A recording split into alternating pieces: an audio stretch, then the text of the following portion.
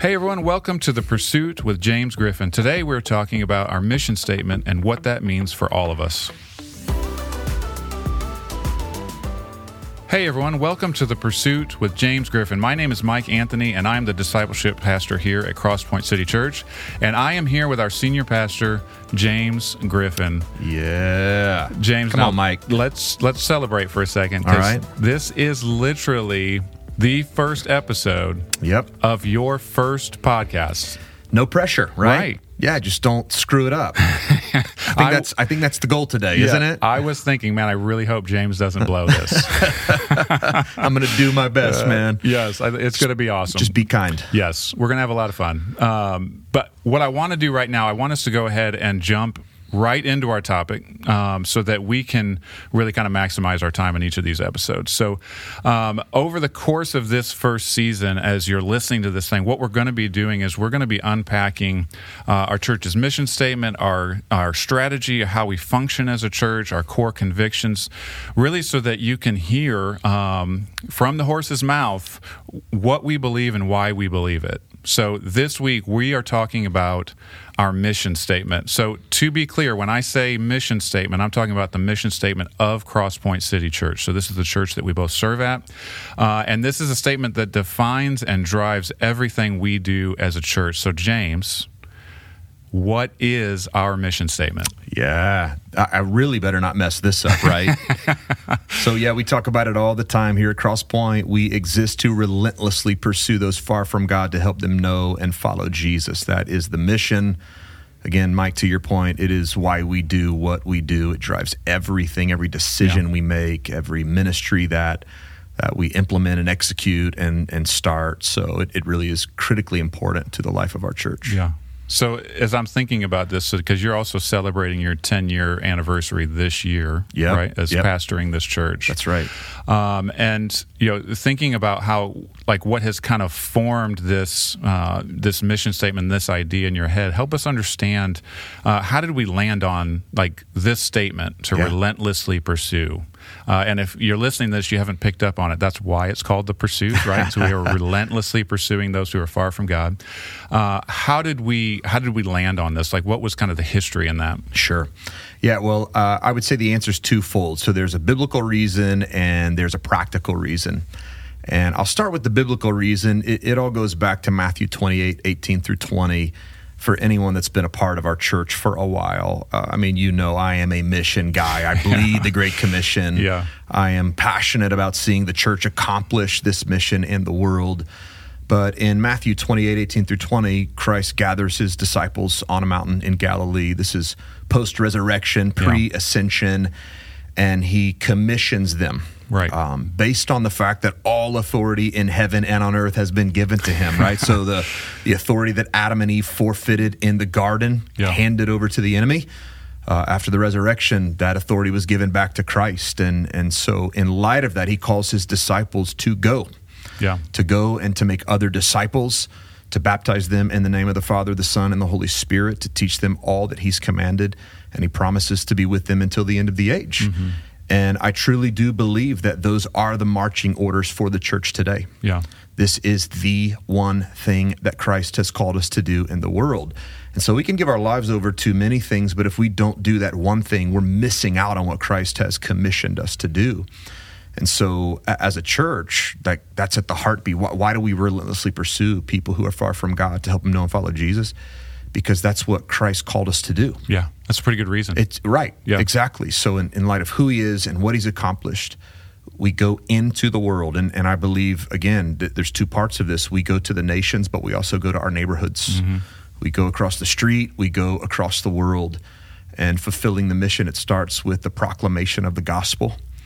We have to tell people about the life, the death, the burial, the resurrection, the ascension, and the future return of Jesus Christ. And as people respond to that good news, we baptize them. Mm-hmm. And the way that we teach it here is baptism is the way that someone publicly demonstrates that they have trusted Christ, they are submitted to Christ, they are in essence following him, abandoning a lifestyle of sin. And so baptism is a big deal because of that. And then post-baptism, we have a responsibility to come alongside and to teach them how to live in daily submission to the authority of Christ by obeying his commandments. Yeah. And so that would be the biblical reason behind the mission. The practical reason, and this goes back to the early years of the church.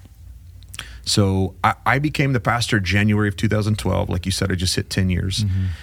And right before I got here, the church, it went through a pretty tough season, a season of crisis. And about a year and a half into being here, we decided to relaunch the church. Let's just take the people and the resources that were left and start over. Yeah.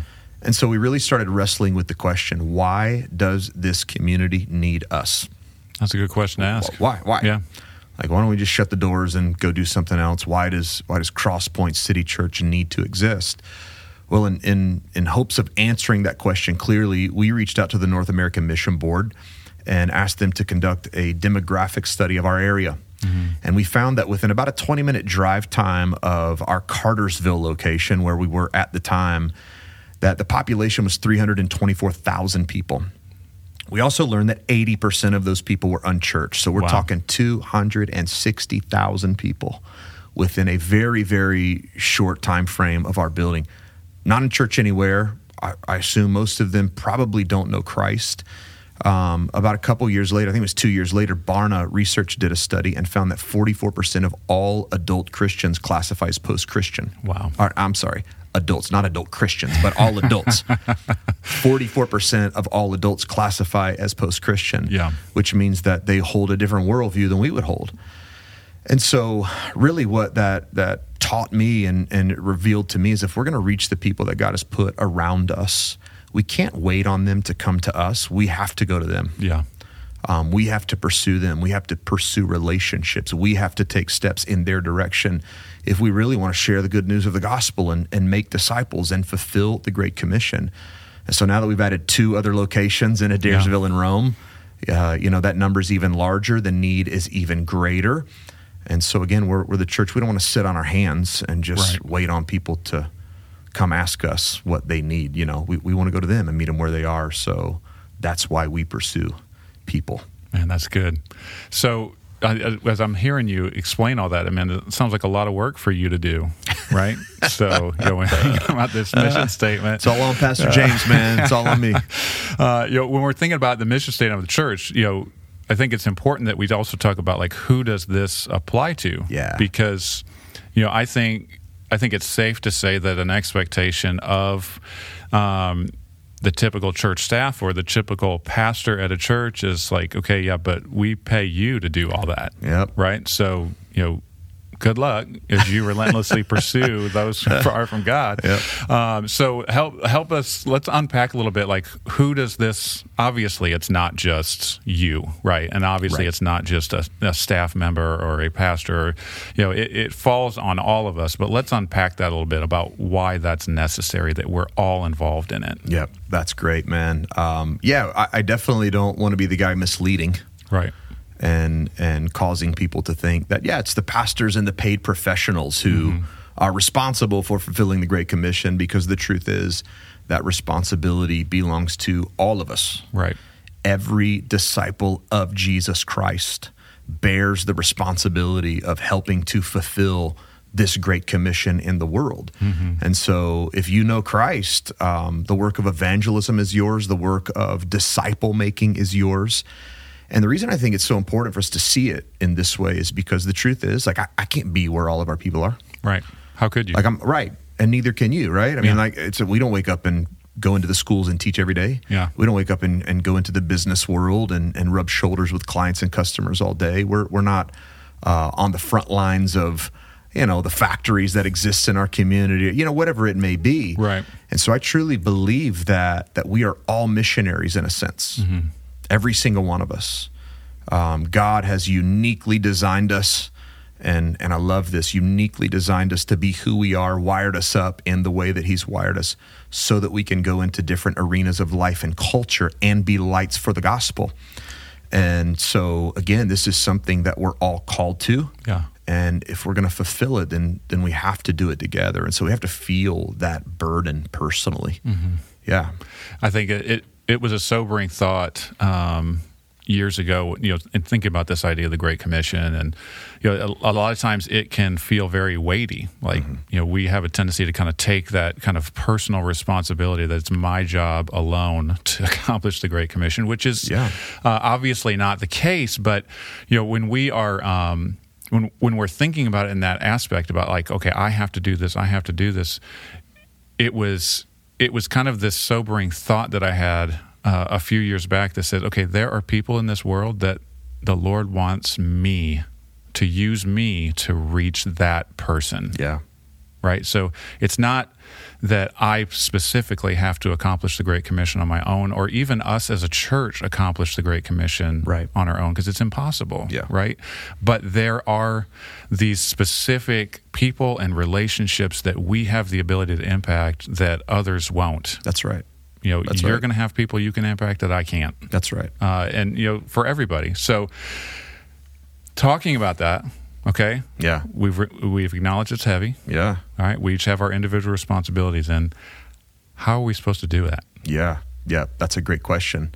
And before I say practically how we're supposed to do that, let me give another spiritual answer if I can, because I think this is incredibly important. I believe that we really have to anchor ourselves in the promise of Jesus in Matthew 28:20, where he promises to be with us until the end of the age. That's good.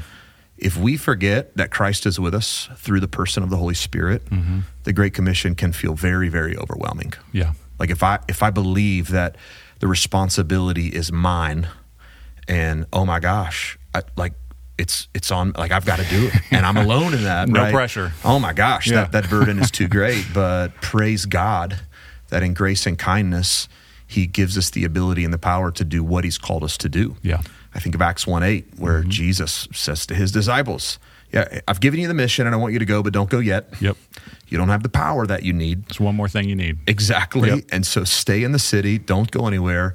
I'm going to send someone. And when he comes, you're going to be clothed with power, and Acts 1:8, and he's going to give you the power you need to be my witnesses in Jerusalem, Judea, and Samaria, and to the ends of the earth. And so, the spiritual answer to the how question would be, man, we need the Spirit of God empowering us. Absolutely. We've got to walk in daily surrender to him so that his presence and power is evident in our lives. We can't do it without him. We can't do it apart from him. And so what great comfort that God supplies himself so that we can do what he's called us to do. On a practical level, how do we do this as a church? Yep. Well, there's some words that we throw around quite often. They're actually on the wall in our lobby, so if anyone ever forgets them, you can just read the wall. So very, very simple approach. We gather together weekly as a church family, and we gather for Bible teaching, we gather for prayer, for worship, for fellowship, to take the sacraments, baptism, communion, and I believe that all of those things serve the purpose of God further sanctifying us, further making us like Christ, so that we can be prepared for the mission he's called us to. Yeah. Secondly, we connect people in community. The primary way that we do that is through our groups ministry, which, again, Mike, you lead, and you're at the forefront of this thing, but we do believe that we cannot live on mission in isolation. Yeah. We have to do this together. 100%. If we're going to accomplish the Great Commission, it's a collective effort. Number 3, we engage. We engage the mission through service, through sending, through generosity. And so part of accomplishing the Great Commission is about funding the mission. It's about using our gifts to accomplish the mission. Yeah. It's about sending people all over the world to do it in different places. And then finally, we multiply. And we multiply at all levels. And so we're talking artist groups, leaders, teams, campuses, and even brand new churches. And so if we're going to take new ground for the kingdom, we've always got to be thinking about how we raise up believers, how we reproduce, and that's at both the micro and the macro level. Yeah. And I think in the coming weeks, we're going to talk a whole lot more about all of that, right? Yep, absolutely. So, as you're kind of unpacking all these things, I'm sure if you're listening to this, you're thinking, okay, that's cool, but I really want it. Like, how do I do that? And we did that on purpose. So the point of the next few episodes, we're going to unpack each of those tenets of our strategy: to gather, connect, engage, and multiply. We're going to unpack each one in the next several episodes, and then we're going to move into our core conviction statements, where we're going to unpack those as well. So that's it for this week. Don't miss next week as we start unpacking what we mean when we say gather. But until then, know that we're here for you, and we love you.